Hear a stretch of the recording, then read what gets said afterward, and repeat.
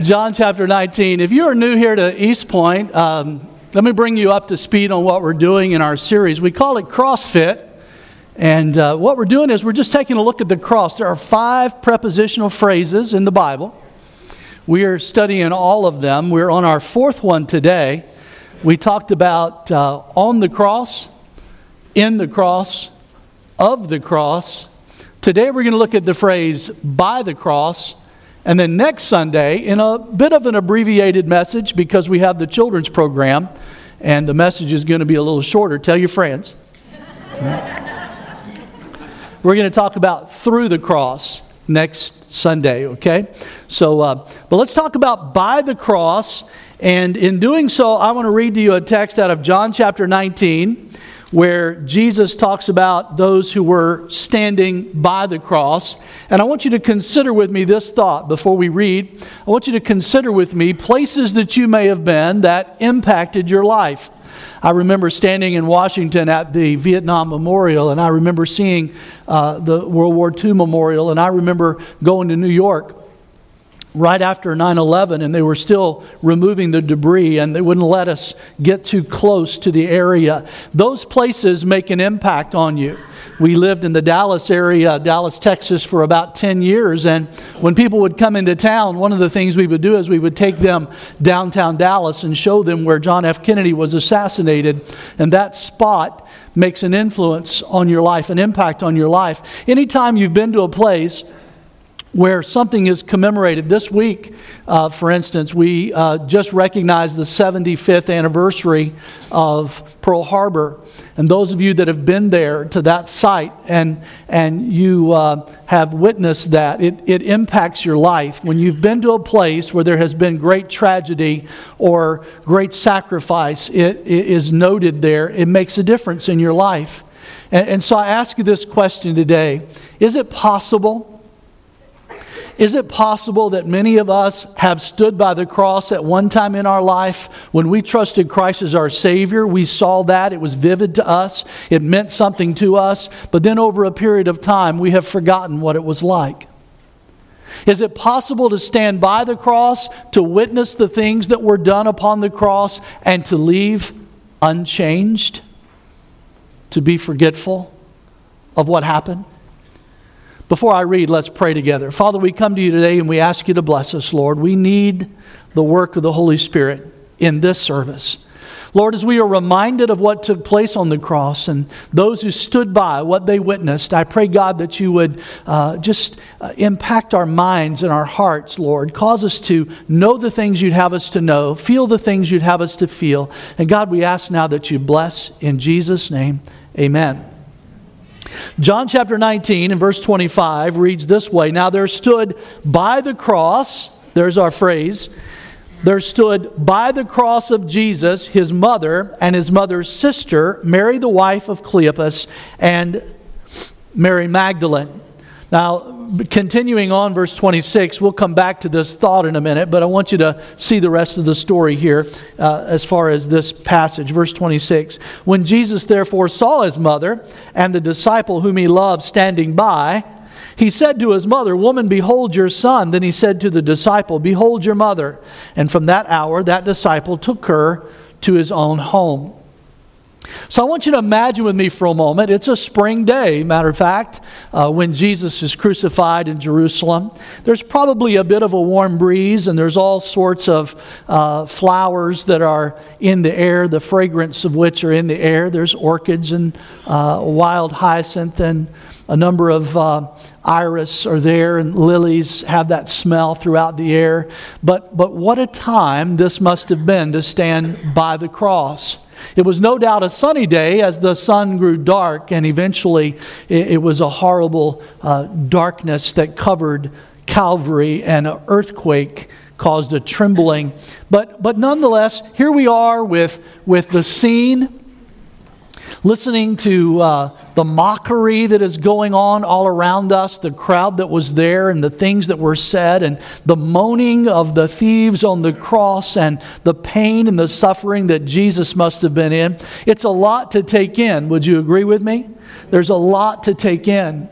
And what I'd like to do with you for the next few minutes is talk a little bit about what we may have seen if we were standing there, or what our ears may have heard as we were standing there.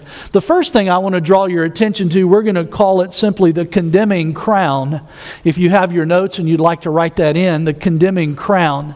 As you see the Lord Jesus on the cross, and Mary would have seen this, the mother of Jesus, John would have seen this, the others that were there, they would have all seen this. The Bible tells us that earlier, before he was nailed to the cross, he was mocked.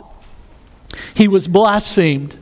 Earlier, they had taken, the Bible says, the soldiers took and twisted or plaited the vine that had the thorns on it into a crown. John chapter 19 and verse 2 reads this way, "And the soldiers twisted a crown of thorns and put it on his head, and they put on him a purple robe." This was all part of the mockery. Jesus had been known as the King of the Jews from the time that he was born, prophetically speaking. And here, of course, and we talked about this before, Pilate actually wrote that on the sign that was above the Lord Jesus on the cross. And some of the religious crowd had a problem with that sign. Do you remember that? They said, don't say he's the King of the Jews. Say that he said he was the King of the Jews. In other words, that he claimed to be the King of the Jews. Put that on there. And Pilate said, no, what I've written, I've written. So here, as a form of mockery, mocking him as this king, they take this crown of thorns, and they don't just set it gently on his head, but instead they would have taken a small mallet of sorts and beaten it down, so that the thorns, several inches long each, would have pierced the scalp and probably turned as a result of hitting the skull, so that it fastened itself on his head. Here is the Savior, scourged beyond recognition, having been beaten for you and I, wearing this crown. If you were by the cross that day, you would see the crown. But it's interesting because while it is meant for mockery, it serves as a bit of a memorial. That is, it serves us to make note as to why Jesus was there to begin with. Have you ever looked at the origin of thorns? Don't you find it interesting that when God created man and God created the Garden of Eden, there were no thorns? As a matter of fact, thorns came as a result of sin. The Bible tells us in Genesis chapter 3, beginning in verse 17, "Then to Adam he said, because you have heeded the voice of your wife, and have eaten from the tree of which I commanded you, saying, you shall not eat of it. Cursed is the ground for your sake. In toil you shall eat of it all the days of your life. Both thorns and thistles it shall bring forth for you, and you shall eat the herb of the field." I started to use this verse to prove why you shouldn't eat vegetables, because it's obviously a result of sin in the garden. But that may be stretching it a little much. So I think actually the Hebrew word for herb is broccoli. So it's just, I'm not sure on that. I should stand over here when I say that and not behind the sacred desk. But I couldn't find that anywhere. I looked, but I couldn't find it. But what you're seeing here is simply this, that thorns are the result of sin. So as you stand by the cross, we are reminded that once again, the Scriptures tell us that He who knew no sin was made sin for us. And the reason He's on that cross to begin with is because of sin. Not His, ours. Ours. So that crown, meant to condemn, meant to mock, serves as a reminder. He is dying for the sins of the world, for our sins. The people who stood by should have recognized who the Messiah was. He came into His own, and His own received Him not. Some 500 years before Jesus was even born, the prophet Isaiah wrote things about this day that if you were standing by the cross, perhaps you should have been able to recall the words of the prophet in Isaiah 53, beginning in verse 3. "He is despised and rejected of men, a man of sorrows and acquainted with grief, and we hid as it were our faces from Him. He was despised, and we esteemed Him not. Surely he hath borne our griefs and carried our sorrows. Yet we did esteem him stricken, smitten of God, and afflicted. But he was wounded for our transgressions. He was bruised for our iniquities. The chastisement of our peace was upon him, and with his stripes we are healed. All we like sheep have gone astray. We have turned every one to his own way, and the Lord hath laid on him the iniquity of us all. Before I move on, I want to share with you the words penned down by Jenny Hussey, a poet nearly 100 years ago. She wrote simply, "King of my life, I crown thee now. Thine shall the glory be. Lest I forget thy thorn-crowned brow, lead me to Calvary. Show me the tomb where thou wast laid, tenderly mourned and wept. Angels in robes of light arrayed guarded thee whilst thou slept.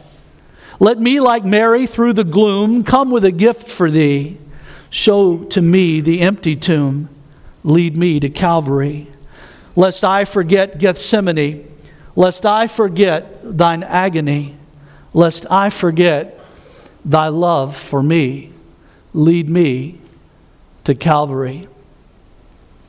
Before I move on, I hope that you'll pay attention to the crown, the condemning crown. Secondly, I want you to see something else that was by the cross, if you will, and that's what we're going to call simply the confused crowd. The confused crowd. In Matthew's account, the Bible tells us, as the scene of the cross unfolds, that once they had taken Jesus and crucified him, there were a group of people who sat down and watched. Matthew chapter 27, verse 36 reads this way, "Sitting down, they kept watch over him there." In verse 39 of the same text, the Bible says, "And those who passed by blasphemed him, wagging their heads." Now, because of a verse like this, those who pass by, there is quite a bit of difference of opinion as to where exactly Jesus was crucified. Some of you may have heard he was crucified up on the hill, the place of the skull. Others may have heard he was perhaps crucified down on the road in front of the place of the skull. What a backdrop that would have been. The scenery that is there. Some of you have perhaps been there, or maybe you've seen pictures of it. It is perhaps more there's more understanding that he would have been crucified on the main road that is down in front of the place of the skull, at the place known as Golgotha. The reason being that the Bible tells us things like this, that people passed by and they spit upon him and they reviled him and they made fun of him. You got to remember that when Jesus was crucified, it was actually the day of the Passover lamb being slain. It was during the Passover. There were a multitude of people traveling in and out of Jerusalem. And would it not make more sense that instead of them detouring off the road and going up onto the hill, that the Romans would have crucified them for embarrassment's sake right at the road? And indeed, many believe that is where he was. But the point is this: there were some who sat down and they made fun of him. They watched him and they mocked him. And they said things like this, and many of you have no doubt read this portion of the scripture. "He saved others, let him save himself. Let him prove to us that he is the Son of God. Come down from there." Now that's an interesting thing, because had Jesus done that, there would have been no payment for our sin. But I find it interesting that the crowd was confused. Why do I call them confused? Well, first of all, they think they can tell God what to do. And then I find it interesting that this was the same crowd that a week earlier had palm trees in their hands. And on Palm Sunday, if you will, as Jesus entered the city, they were waving the palm trees, shouting, "Hosanna, Hosanna, save us now." But you see, what they were looking for was a political savior. There's always a group in the world today, and can I share it with you this way? I think it's important that we make note. Any society that tries to understand life's questions without God involved is a confused society. You can't answer questions like, where did I come from? Why am I here? Who am I accountable to? You can't answer any of those things without God being factored in.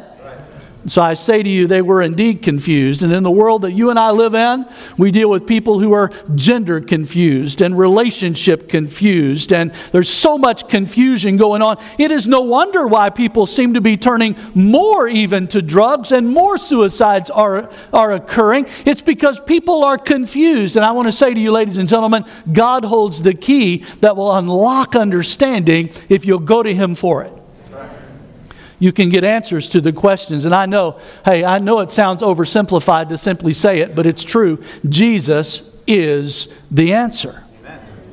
He is the answer. He is the answer. The Bible speaks a lot about confusion. One of the things it says God is not the author of it. How about that? Amen? God's not the reason you're confused. James chapter 3 and verse 16 reads this way, "For where envying and strife is, there is confusion and every evil work." Confusion. I find it interesting that this crowd is sitting there and they're telling God what to do. They tell Him, "Come down from there.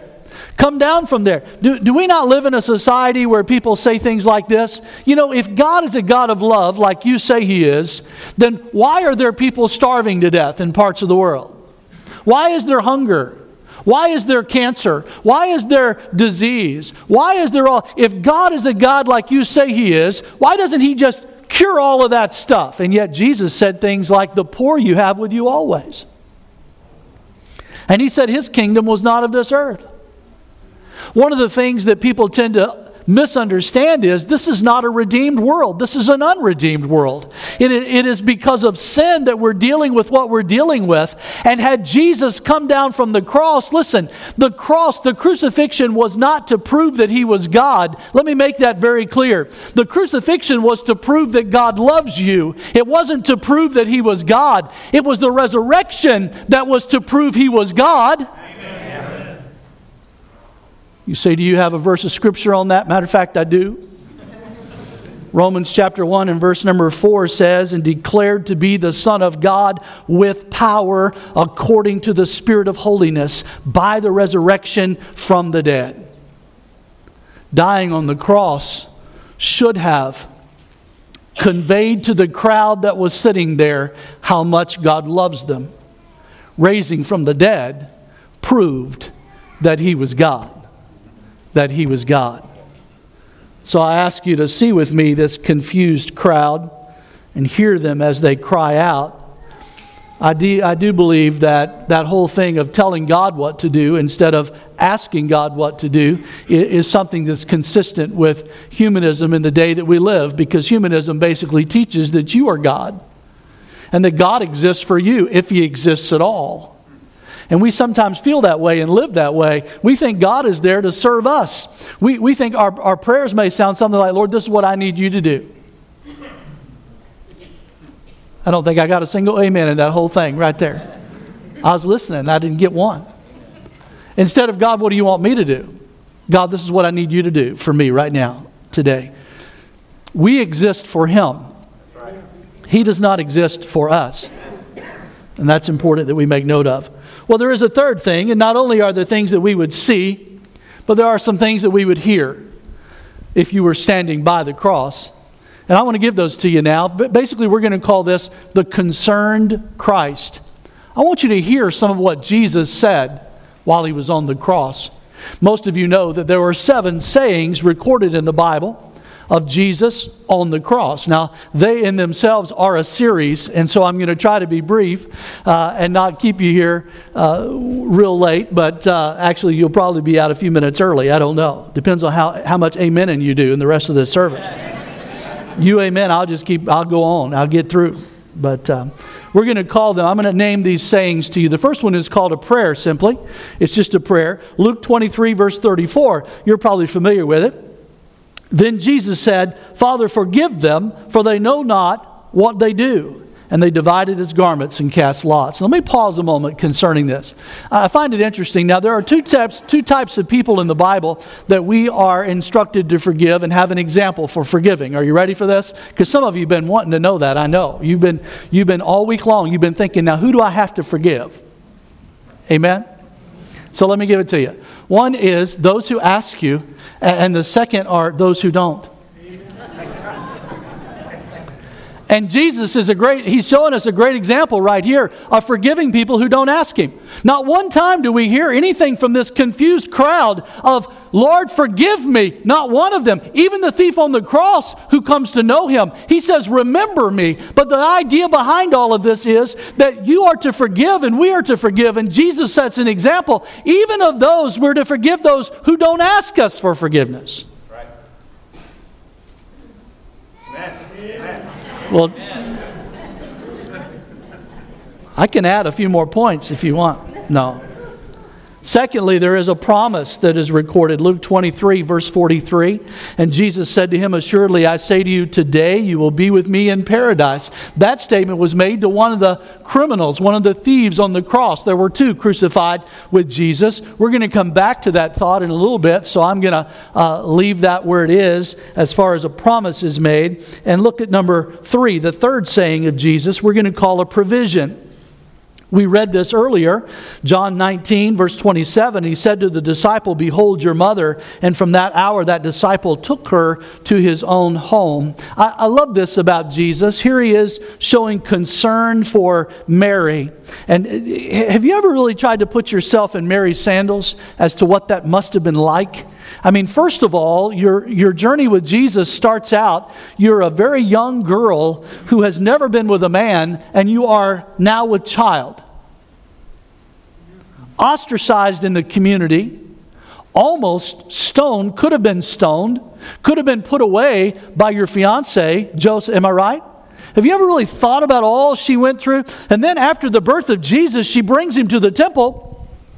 And she hears the prophecy, while he's only 8 days old, she hears the prophecy concerning the things that he must suffer and how she hides these things in her heart and holds on to them. And here she is standing by the cross looking at her son, if you will, the Lord Jesus Christ, the one that she helped God bring into the world, if you will. Here he is being crucified before her.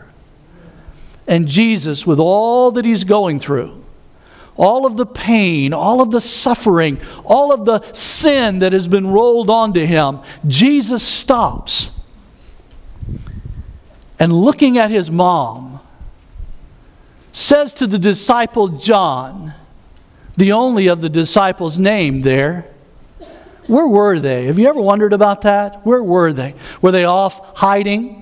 Were they off perhaps fearful? If they were to make themselves known, is this something that they might have been taking themselves? Where were they? Here's John. And Jesus, in this brief moment in time when he's atoning for the sins of the world, he stops and he takes care of Mary. What an example it is for us to take care of those who have taken care of us. What a tenderness and a compassion is shown. And how faithful is John that he would entrust Mary to John, the disciple whom Jesus loved. There's a fourth statement that we're going to call the parting statement in our notes. And this is that statement in the scripture, Matthew 27, Eli, Eli, lama sabachthani. That is, my God, why have you forsaken me? We dealt with this earlier in our series, but let me pause a moment in case you were not with us and you haven't had a chance to listen to it online. I do not believe that this is somehow God the Father has turned his back on God the Son because he is carrying the sin of the world upon him at that time. I don't agree with that assessment. I know there are some people who teach that. I happen to believe that God sees all things and knows all things, and he can see sin no matter what it is and where it is. He's not oblivious to any of it. If he were to turn his back on sin, he wouldn't be looking at any of us. Amen? So it just doesn't make sense. What does make sense is Hebrews chapter 1 tells us that Jesus, when he had by himself purged us from our sins, sat down at the right hand of of His Father there in heaven. You say, what are you getting at? I'm saying for an instant in time, you might remember that Jesus did all things with His Father. He said, I and my Father are one. But one thing He could not do with His Father, and for this instant in all of eternity, there had to be a sacrifice and a person or a one who receives the sacrifice. So Jesus was the sacrifice, and God the Father receives the sacrifice. And so we have this parting for a brief moment in time. And what a horror that was to the Lord Jesus Christ. And then we have the parched statement, we'll call it. Number 5 on our list of 7 statements. Moving right along. Can I get an amen? Amen. You're surprised, aren't you? 5, already number 5. The parched statement. You might remember this one. The Bible tells us in John chapter 19, verse 28, after this, Jesus, knowing that all things were now accomplished, that the Scripture might be fulfilled, said, I thirst. I thirst. I want you to imagine this for a moment. One commentator I read said that Jesus could have simply thought the thought and God would have poured down rain for him at that very moment. He's the commander of the rain, is He not? The creator of it. The same one who causes it to rain at his design and upon His command, and causes the waves to be still and be restrained according to the borders that He has set on them. This same one said, I thirst. I thirst. Those disciples were not found that would have heard Him talk about how you could receive, anybody could receive the reward of a prophet if you simply give a cup of water in my name. But no one came to give Him a cup of water. No one offered it. John Phillips asked the question, where was the woman at the well? Where was the woman at the well who Jesus met and said, if you'll take of the water that I have for you, you'll never thirst again? Where were those who could have ministered in the name of Christ to the Christ? Where were they? They were not found. A sponge with vinegar and gall was handed to Him and placed upon His lips. The 6th saying is what we will call the perfecting statement. Without a doubt, I think my favorite of all of them is this statement. The Bible says, so Jesus, when He had received the sour wine, John 19, verse 30, He said, it is finished. And bowing His head, gave up His spirit. It is finished. What is finished? Think with me for a moment. What is finished? Everything is finished that needed to be finished. All of sin now has been atoned for. No matter who you are and where you're from and what you've done, forgiveness is available through the precious blood of Jesus Christ. Amen. It is finished. Amen. It is finished. I heard the story, or actually read the story of someone coming to D.L. Moody after one of his crusades, and they came and said, what do I do? What can I do in order to be saved? And Moody said, you're too late. He said, that was done hundreds of years ago. Jesus did it all. All you have to do is receive Him. That's it. You can't work your way to heaven. The work for salvation was done through Jesus Christ, and He said, it is finished. It is finished. There is another saying recorded for us in Luke chapter 23 and verse 46. It is one that we will call a prospective statement because Jesus makes the statement, and I think without a doubt, prospectively speaking, of being reunited with His Father. And here He says in verse 46 of Luke 23, and when Jesus had cried out with a loud voice, He said, Father, into your hands I commit my spirit. Having said this, He breathed His last. He breathed His last. One of the amazing passages in the Bible to me is John 17, where Jesus is praying to His Father, and He says something like, restore to me the glory that I had with you before the foundation of the world. Can you imagine what that relationship must have been like for all of eternity past? God the Son, known as God the Word became flesh and dwelt among us. Think about the relationship before He became flesh. That's what Jesus is thinking about when He cries out this last saying from the cross. He's thinking about a reunion that He's about to have. And what a great time that is going to be. He's finished now. He commits His Spirit into the hands of the Father, and the work has been done. Why? Because He's a concerned Christ. Because He loved us. It wasn't for sin that He had committed, was it? It was for our sin that He went through all of this. Well, last of all, I want you to see this with me before we leave the cross. Something we're going to call simply the confessing cries. The confessing cries. Those of you that are familiar with the story know about the thieves on the cross beside Jesus. Arthur Pink, A.W. Pink, made this statement. He said, "At His birth, He was surrounded by the beasts of the field. Now at His death, He is numbered with the refuse of humanity," to show the position that the Savior took as our substitute. Well put, I would say. The thief on the cross, one of them. Isn't it interesting that both of them saw the same thing?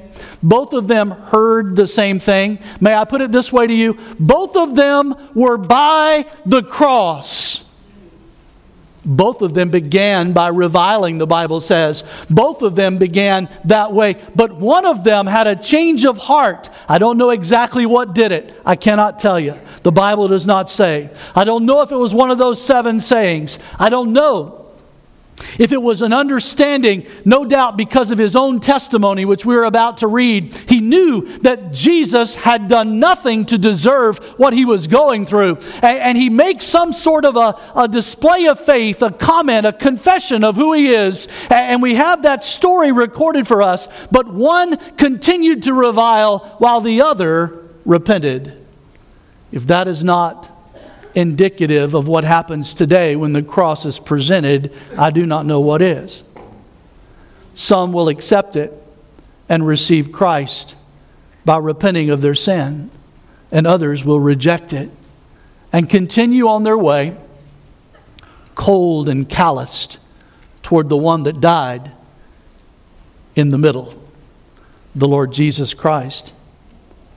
Luke chapter 23, the Bible records for us these words beginning in verse 32. There were also 2 others, criminals, led with Him to be put to death. And when they had come to the place called Calvary, there they crucified Him and the criminals, one on the right hand and the other on the left. Then one of the criminals, verse 39 says, one of the criminals who were hanged blasphemed Him, saying, "If you are the Christ, save yourself and us." Sound familiar? It was the same thing that the crowd was saying. But the other, verse 40 says, but the other, answering, rebuked Him, saying, "Do you not even fear God, seeing you are under the same condemnation? And we indeed justly, for we receive the due reward of our deeds, but this man has done nothing wrong."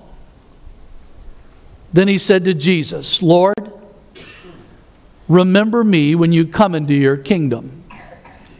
And Jesus said to him, "Assuredly, I say to you, today you will be with me in paradise."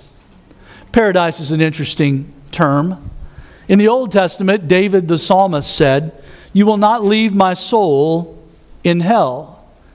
The Hebrew word is Sheol. In Luke chapter 16, we have this picture of Lazarus who laid at the gate of the rich man. You remember the story? Both died. The rich man was carried into a place, Sheol, which is the abode of the dead, only he was over in torments, in flames, and in darkness, while Lazarus was in a place called Abraham's bosom. And between the two, there was a great gulf fixed, a huge ravine. You say, well, first of all, preacher, that doesn't make any sense because you can't have fire and have darkness. Well, in actuality, even science will tell you that in the center of the earth there is molten lava and pitch black darkness. Lava is a little bit like blood in that blood is very dark, almost black, until it is oxygenated, and then it turns red. Lava does the same thing. So without the oxygen and the sulfur that is involved in this place, you would have molten lava, a sea of fire. Could I say it another way? A lake of fire. And so there we have the separation. In the Old Testament, by the way, people in the Old Testament are saved just like people in the New Testament are saved. Only you and I, in the New Testament era, we are saved by faith, looking back on the cross and back on what Jesus did. If you were in the Old Testament, you were saved by looking forward to the cross and forward to what Jesus was going to do. And the Old Testament prophets, such as Isaiah, are filled with the knowledge of who Jesus was. Enough knowledge that those who stood by the cross that day should have recognized who Jesus was. But the Bible tells us Jesus looked at the one thief and he said, "Today you'll be with me in paradise." What does that mean? The Bible tells us in Ephesians chapter number 4 that when Jesus died on the cross, he descended into the earth before he ascended. And the Bible says he led captivity captive. That's an interesting phrase. That is, he took the prisoners. It's a military term that refers to prisoners that have been taken and captured. And literally, if you were in the Old Testament, with only a few exceptions this happened, if you were in the Old Testament and you died with a faith in the coming Messiah, you went to the place called paradise, otherwise known as Abraham's bosom. And it was down. Later, Paul said, "I was caught up into the third heaven." Do you remember him saying that? So paradise had been moved. Who moved it? Again, Ephesians 4. The Bible says Jesus descended into the earth before he ascended, and he led those who were there. Peter said he preached to the prisoners that were in there. Jesus showed up on the scene, and there was Abraham, and there was David, and there was Lazarus, and there were the others from the Old Testament, and he showed up and said, "It's done. It's been finished now. I can take you now into the presence of my Father." You say, why couldn't they go before? Good question. Hebrews tells us the answer. The book of Hebrews says that the blood of goats and bulls only covers sin. The blood of Jesus Christ, hear me now, washes it away. Washes it away. It's a remarkable thing that Jesus did that day. So he looks at the thief on the cross and he says, "Today, you're going to go with me to paradise." May I say to you that the thief on the cross was never baptized. So if you happen to believe that baptism is a part of your salvation, you've got something you need to look at. Baptism is a work, and you cannot work your way to heaven.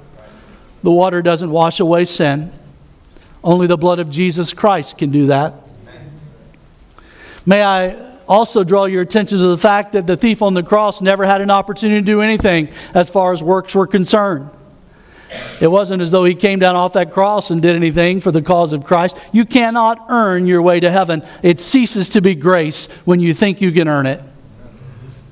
But yet Jesus said, "Today you'll be with me in paradise."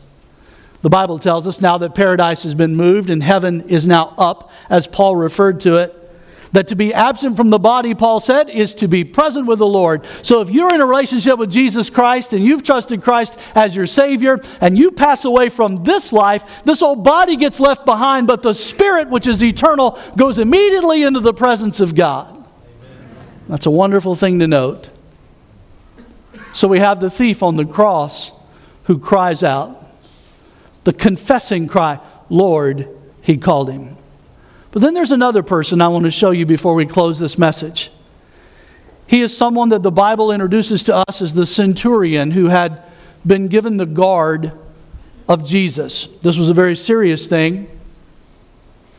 And the Bible records for us in Matthew chapter 27 and verse number 54, "So when the centurion and those with him who were guarding Jesus saw the earthquake and the things that had happened, they feared greatly, saying, 'This was the Son of God.' Truly, this was the Son of God, the centurion said. One commentator I was reading on the subject said, you must understand that the Roman centurion, the Roman soldier, was trained to fear nothing. And the Bible says they were greatly afraid. They were standing by the cross, and the earthquake began to happen, and the sky grew dark, and there was something unique about what they had heard this man say. There was something unusual about all of it, and standing by the cross, the centurion says, truly, this was the Son of God. John Phillips in his commentary said he has no doubt that when he gets to heaven, he's there by the way now, he's passed away, but he said, I will see the centurion. I believe I'll see the centurion there. In his commentary on this, Phillips adds this question. Is it nothing to you? In reference to the cross of Jesus Christ, in reference to standing by the cross, in reference to being there and seeing these things and hearing these things and revisiting this place, I ask the question, is it nothing to you? Can you stand by the cross and leave unchanged? Can you see what He has done and why He has done it, and it not move you or motivate you to live for Him with the commitment that He died for you with? Will we leave unchanged? Will we forget that we were even there